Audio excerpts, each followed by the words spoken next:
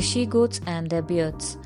Jupiter granted beards to the she-goats at their own request, much to the disgust of he-goats, who considered this to be an unwarrantable invasion of their rights and dignities.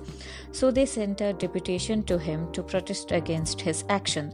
He, however, advised them not to raise any objections. "What's in a tuft of hair?" said he. "Let them have it if they want it. They can never be a match for you in strength."